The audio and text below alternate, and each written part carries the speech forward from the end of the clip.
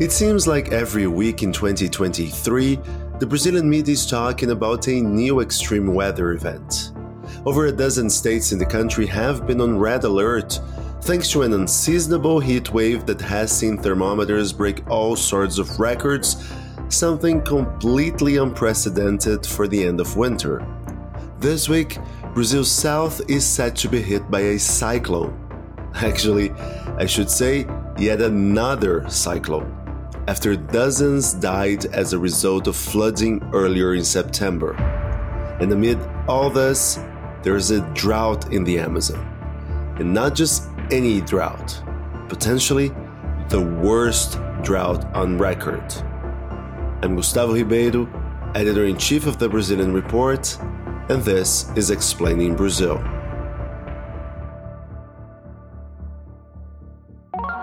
If you like Explaining Brazil, you should subscribe to the Brazilian Report, the journalistic engine behind this podcast. If you like Explaining Brazil, you should subscribe to the Brazilian Report, the journalistic engine behind this podcast. We are an independent organization funded by our subscribers, and you can help us stay independent and continue to produce award-winning journalism.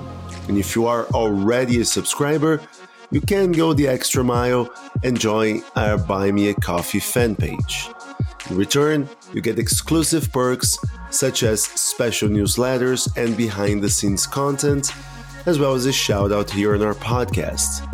And today I'd like to thank our Buy Me a Coffee members, Andrei Novoseltsev, Tom Nolan, Marta Martins, Ben Ludwig, Leslie Seo, Caroline Hubert, Mark Hillary, John Thomas III, Luis Hens, Erwin Menais, Orlando Black, Steve Knapp, Aaron Berger, James Coney, Kars Vresvik, Alasdair Townsend, Peter Abrahamson, Jim Awofadeju, Michael Fryer, Miller Renascido, David Dixon, Jose Rosi Stankovic, Emerging Market Muser, Yarden Iftah, Tanika Thompson, Anderson da Silva, Kat Kramer, Peter Suffering, Anna Lund, and someone who chose to remain anonymous.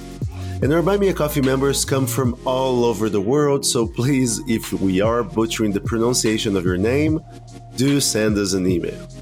And if you too believe in the importance of independent journalism, and if you want to hear your name on our podcast, go to buymeacoffee.com/Brazilian Report to subscribe to one of the membership levels.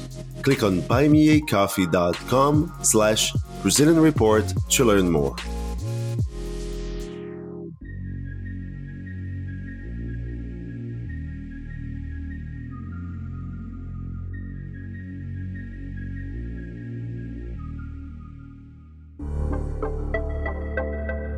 Being so close to the equator, the Amazon rainforest does not adhere to traditional seasons of summer, fall, winter, and spring. Instead, there is a wet season and a dry season. And because of the size of the Amazon basin, the times of these seasons vary from place to place. In the city of Manaus, for example, the capital of Amazonas state, heavy rains typically begin in November and don't let up until around June, where the dry spell begins. Now, to talk about what's going on in the region now, I'd like to welcome Ewan Marshall, our deputy editor and usually our go-to for all things Amazon. Ewan, thanks for joining us again. Hi, Gustavo. So, Ewan, we have established that the Amazon has wet and dry spells, and that affects the level of rivers as well. It is normal for rivers to dry up a bit around this time of the year, but what's going on at the moment? You're right, we're talking about drought in Amazonas state here, but for all intents and purposes, there's a drought every single year in the region. I mean, that's just the natural life cycle of the rivers.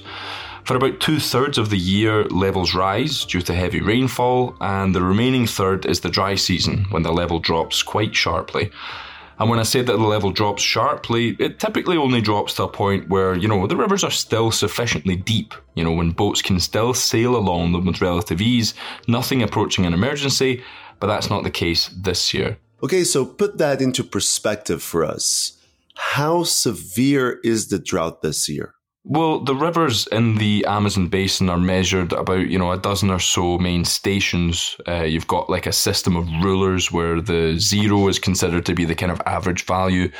For most of the Amazon basin, the biggest drought ever recorded was in October 2010, which caused a huge panic throughout the region. And if we use the station of Tabatinga as an example, which is located way into the western Amazon on the border with Peru and Colombia, the river there, the Rio Solimões, as the western part of the Amazon River is called, it is currently about minus 40 centimetres, as in it's below zero for that measuring station.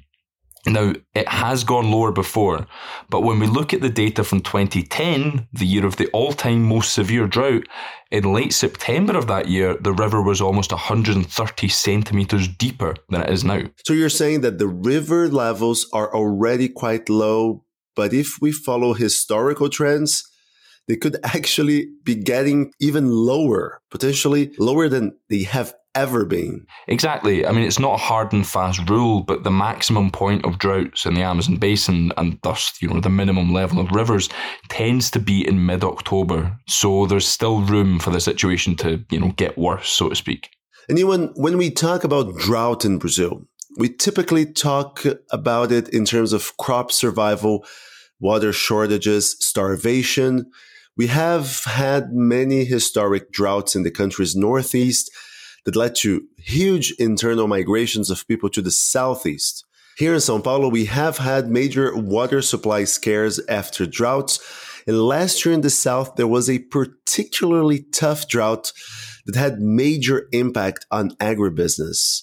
When we talk about drought in the Amazon basin, what does that entail? Well, it's a whole different beast, because while extreme drought comes with the same problems that you've just mentioned, there's another even bigger issue to bear in mind in the Amazon, and that's the region's reliance on its rivers being sailable. Because, to put this into perspective, the state of Amazonas is huge. If it were its own country, it would be the world's 18th largest. But for a space that large, it only has 3 federal highways and only a couple of dozen state roads, and many of which aren't actually fully paved. So the region's rivers are its actual road network. That's how people get around. That's how people get supplies. That's how the whole region functions. And if you look at a map of the state, all of its halfway important municipalities are on the banks of a river. The only exception I can think of is Apuí, which sits right on the Trans-Amazonian Highway, and it was only created at the time that the road was built. The rest of them are all completely reliant on rivers. So what happens when the river gets too low? I think I can imagine, but what kind of negative effects have shown up over the last month? Well, if the river level gets too low, larger boats can't navigate it. And as I said, these regions are reliant on rivers, so that includes passenger boats, the boats that supply supermarkets, boats with feed for livestock, floating health centres, floating banks, fuel ships, all sorts of different types of vessels, and all with important uses. When the water level is low, they can't sail. So then the alternative is to use smaller boats. But imagine that. Imagine you supply the groceries for supermarkets in a city that's only accessible by river. That's a lot of merchandise, so you'll probably be used to making that trip with a pretty big boat. And when you can't use a big boat, you're going to have to split up your cargo into small portions and transport it on small little vessels. So instead of making one big trip and paying for one crew, you're making lots of small trips and paying lots of sailors. And by the time your products reach the supermarkets, you're going to have to charge a hell of a lot more for them. And not only that, this whole process takes so much longer. So, perishable items like fruit, veg, dairy, meat, all that all runs the risk of spoiling before consumers even get a chance to buy it. Right. And how bad is it this year? Well, we've already seen plenty of examples of extreme climate events around Brazil this year, and an exceptional drought in Amazonas is linked to that too, with climate changes making these extremes more and more common. But it's also largely down to El Niño, which is the weather phenomenon that you've heard so much about this year. Okay, pretend we have never heard of El Niño before. Can you explain what it is and why it is causing drought in the Amazon? Well, I can try. In simple terms, El Niño is a massive warm patch of water in the Pacific Ocean that appears every few years at irregular intervals. And whenever it does appear, it changes weather patterns all around the world in different ways. So what does this have to do with the Amazon, you say? Well, all around the globe, we have these belts of winds which are high in the sky. They're usually called jet streams. These jet streams are quite predictable and they guide the normal weather patterns. They determine where storms and rainfall are going to occur. Now, during El Niño, if you remember, we have this patch of abnormally warm water in the Pacific Ocean. Now, this releases heat into the atmosphere and it can mess with these jet streams, sending them off in different directions. So that means that places that usually get little rain can end up getting lots of rain, and places that rely on rainfall, like the Brazilian Amazon, can end up being left without. And a great example of just how much El Niño can mess with rainfall is that August saw higher than average rainfall in the Amazon, but the damage for this drought was done because of the hardly any rain that came in June and July, and in this month too, there's a lot less than expected. El Niño is not the only one to blame though, right? Is human interference making this process worse? Oh yeah, undoubtedly. I mean, there's nothing conclusive yet to say that human interference is making the effects of El Niño more or less intense, but studies have shown a pretty close relationship between the increased rates of deforestation and decreased rainfall. As you mentioned earlier, the state of Amazonas is a huge area, the size of Venezuela. So where exactly are we talking about? What parts of the state are being most affected? So there are a total of 62 municipalities in Amazonas state. 4 have declared a state of emergency, 15 are on a state of high alert, and another 13 are in a state of attention, is what they call it. So, I mean, we're looking at about half the state. But the Amazonas Civil Defence told me that they expect all but 2 of the state's municipalities to be in a full state of emergency by mid-October. And of the 4 municipalities already under a state of emergency, I reached out to officials in Benjamin Constant, which is just across the river from Tabatinga, which I mentioned earlier. That's all the way to the west of the Brazilian Amazon. And they're pretty adamant that they've never seen such a severe drought, and they're worried about it getting worse. What kind of problems it is causing there? Well, Benjamin Constant is a great example of a city that could really bear the full brunt of a severe drought. It's home to about 45,000 people, so it's not tiny. And besides the Solimões and Javari rivers that flow by it, its only connection to the outside world is a dirt road to the neighbouring town of Atalaia do Norte, which is even more isolated than Benjamin Constant. So it really does rely heavily on the city of Tabatinga, which is only about 15 kilometres away, but with the rivers at dangerously low levels, it's basically just been completely cut off. I spoke to the city's mayor, and he's worried that Benjamin Constant could face a full supply crisis at some point in the next month because the supplies are arriving from Manaus to Tabatinga, but they're having a hell of a time making that really short journey to Benjamin Constant. And the local population is relatively poor, right? So I imagine that anything that does arrive, they would struggle to pay for. Well, exactly. The mayor was telling me that bringing the boats from Tabatinga to Benjamin Constant, which is 15 kilometres, remember, is costing more than it does to bring a boat from Manaus to Tabatinga, which is a trip that takes about 7 days. Wow.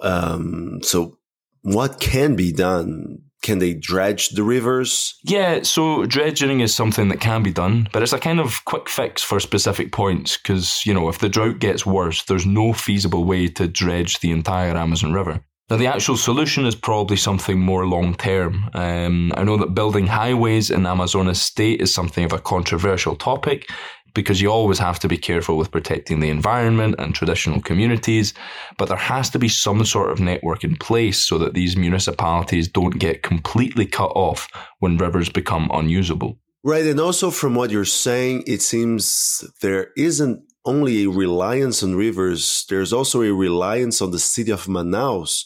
Why should it take 7 days for its ship to transport goods within the same state?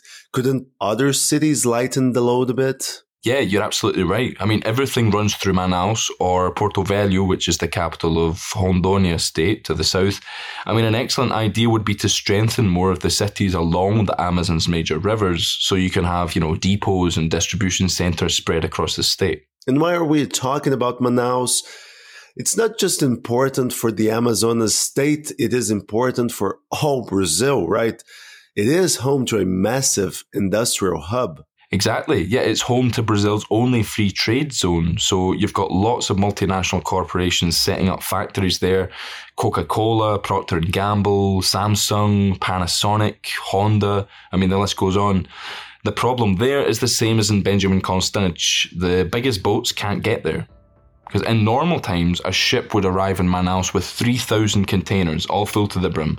At the moment, they're arriving with only 300. And last week, we saw LG send its employees in Manaus on leave because they no longer have enough inputs to keep production lines going.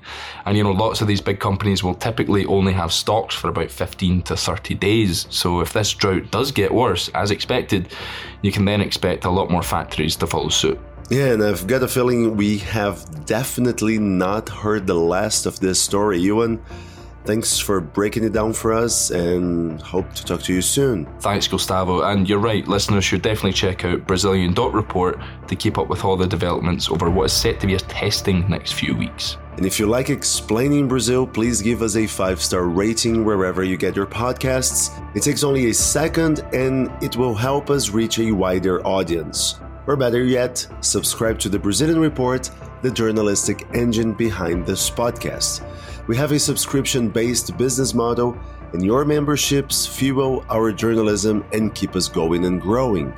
Thanks to our subscribers, we have been able to cover Brazil and Latin America extensively, and our work has won and been shortlisted for several international journalism awards.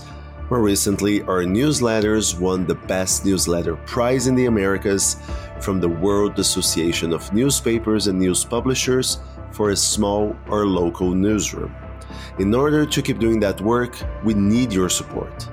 Go to Brazilian.report/subscribe. I'm Gustavo Ribeiro. Thanks for listening, and Explaining Brazil will be back next week.